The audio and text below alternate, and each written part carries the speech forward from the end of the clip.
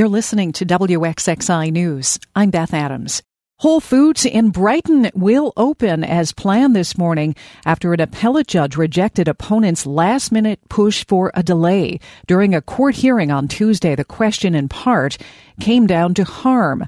Lawyers for the developers of the plaza and the town argued that it was Whole Foods, other plaza tenants, and the Daniele family companies who would suffer most, putting financial losses at $100,000 a month if everything were to be shut down. The 11th hour request for the delay was backed by Wegmans, which has tied the project up in lawsuits for years. They lost at trial earlier this year. The case is now on appeal. They argue the town of Brighton erred in approving the development, saying it infringes on a recreational trail. The trail section was rerouted.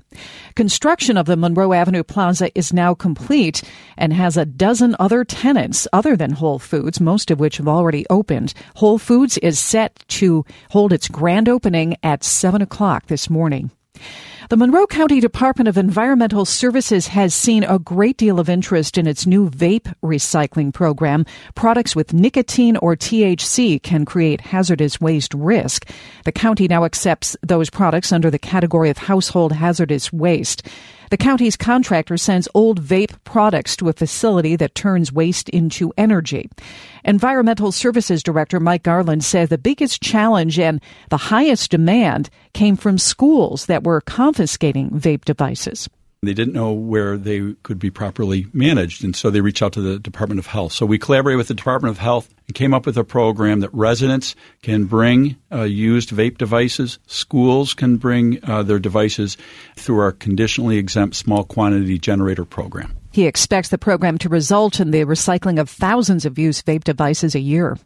More than half of New York's waste stream is managed by facilities located in more than 1,700 disadvantaged communities statewide. J.D. Allen reports. David Vitale is with the State Department of Environmental Conservation. He says unburdening these communities of waste infrastructure should be considered as part of the state's new solid waste management goals. It's intended to be as open and transparent as we can with our processes, and the data that we have in these plans hopefully can be used for that purpose. The statewide draft plan that's updated every 10 years recommends New York expand existing law to require small businesses to donate food and scrap organic waste and adopt an extended producer responsibility law to shift the responsibility of reducing paper and plastic waste to manufacturers.